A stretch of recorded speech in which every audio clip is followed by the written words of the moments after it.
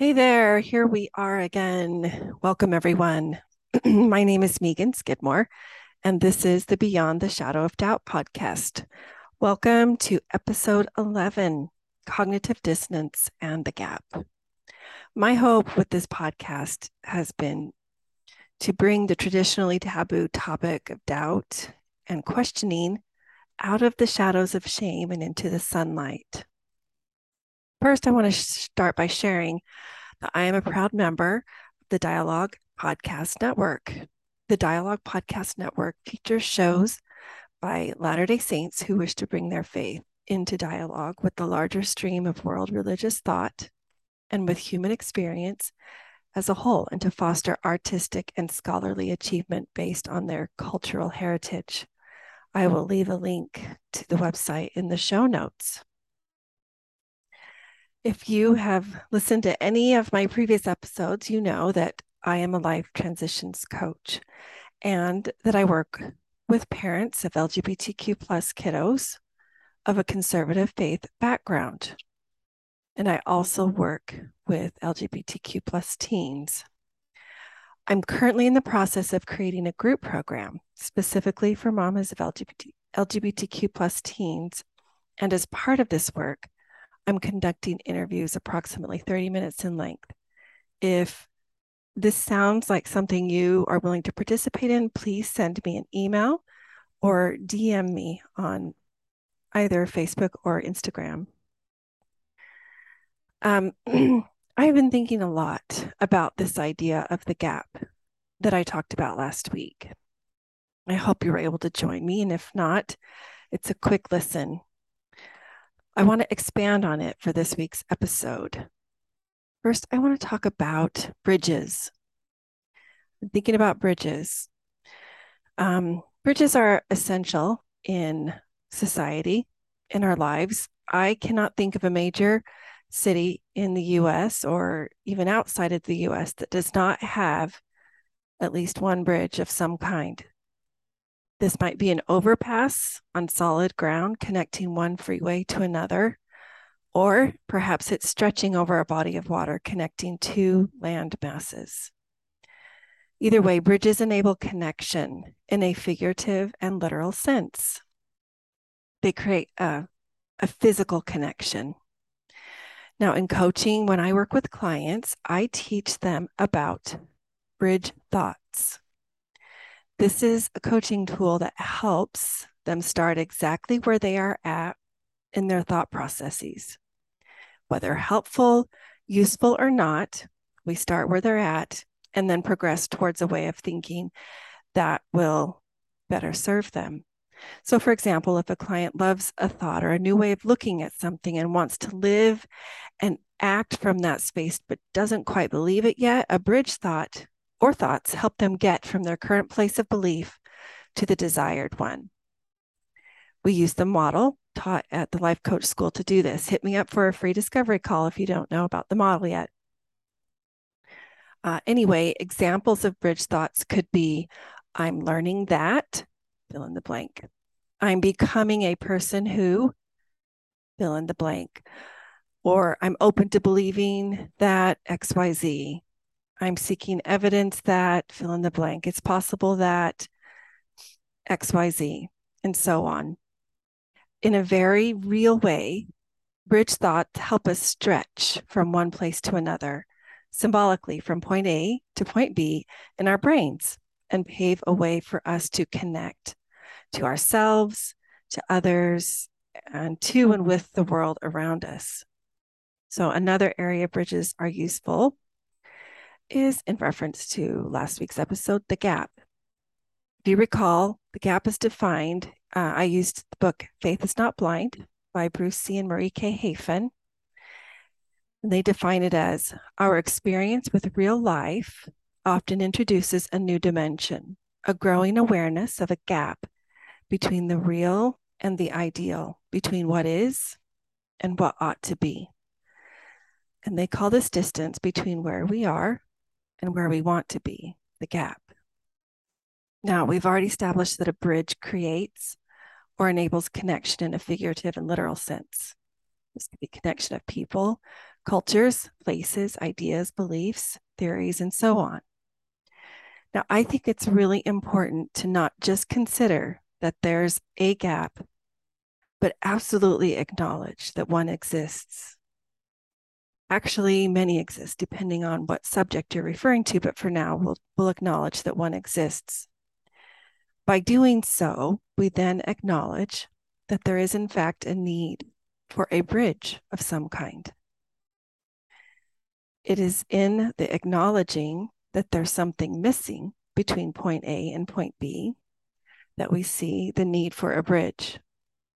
And because point A and B are both very important and so valuable to us, it's not just worth our time to build a bridge to connect them. It's absolutely essential. And here's why. Cognitive dissonance. Cognitive dissonance, I believe, not only contributes to the existence of this gap, but I believe the longer it remains, it widens the gap.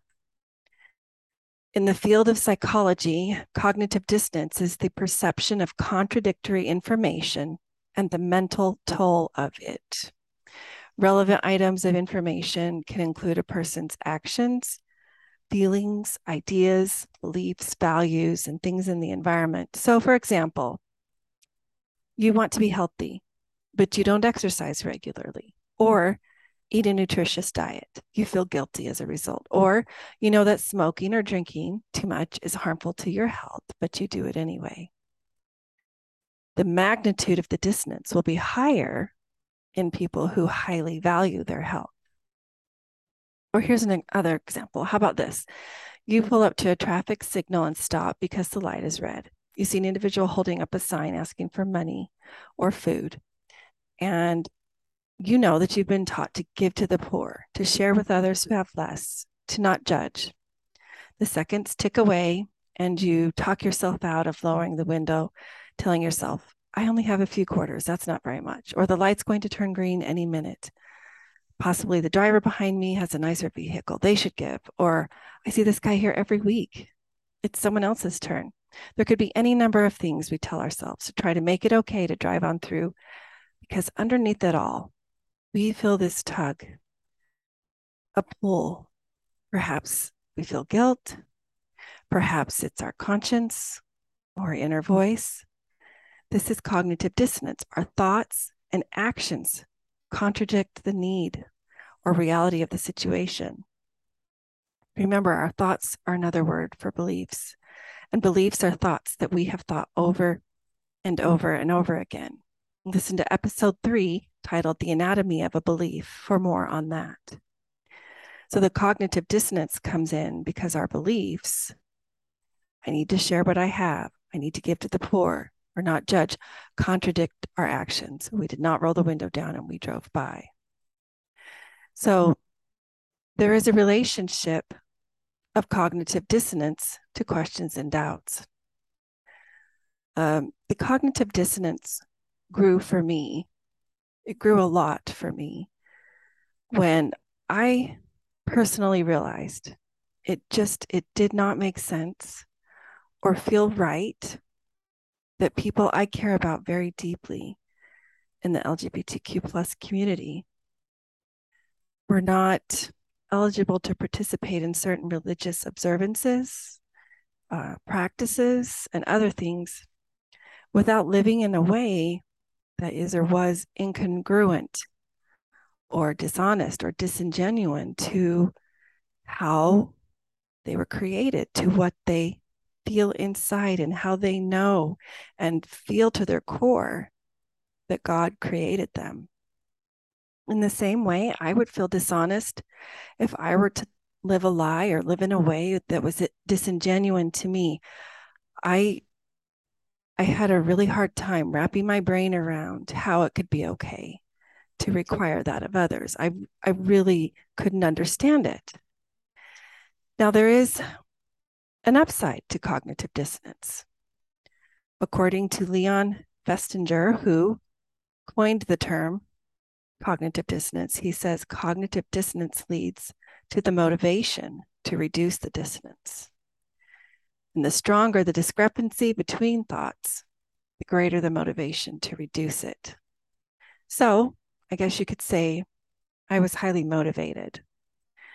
So I decided what I needed to do was educate myself and acquaint myself with firsthand experiences, stories, people's lives through podcasts, books, support groups, social media accounts, talking to actual human beings who experienced this firsthand, and so on.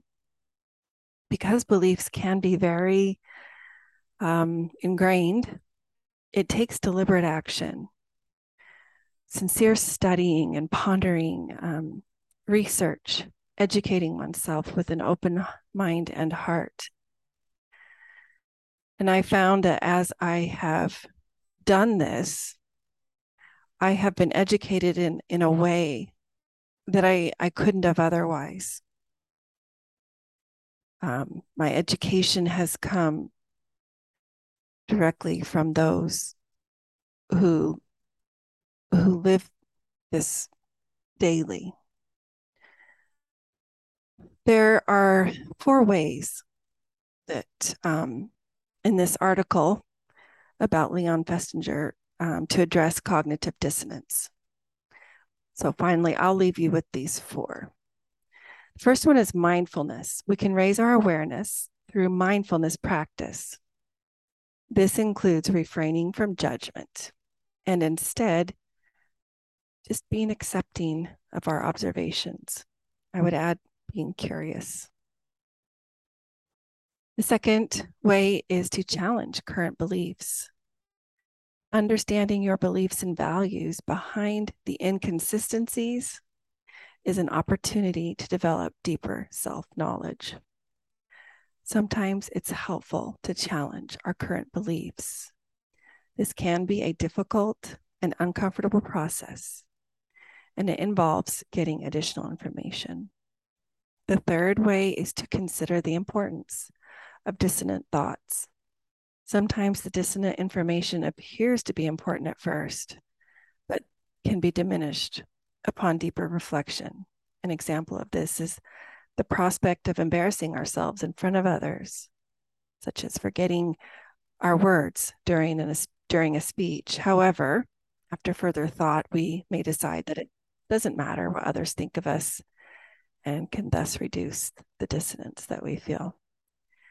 And lastly, the fourth way is justifying behavior. We may perceive dissonance when we engage in a new behavior.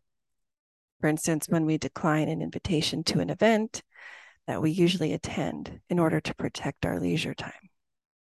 While this can feel uncomfortable at first, it's helpful to reflect on the reasons behind our behavior. There's actually a lot of other helpful information shared in this article from Positive Psychology called Cognitive Dissonance, Theory, Examples, and How to Reduce It. I'll drop the link in the show notes. That is all I have for now. If you would like to learn more about the model or discuss anything else further, let's chat. Your first visit with me is complimentary. You can schedule it on my website, https://meganskidmorecoaching.com. Make sure to spell Megan, M-E-A-G-A-N.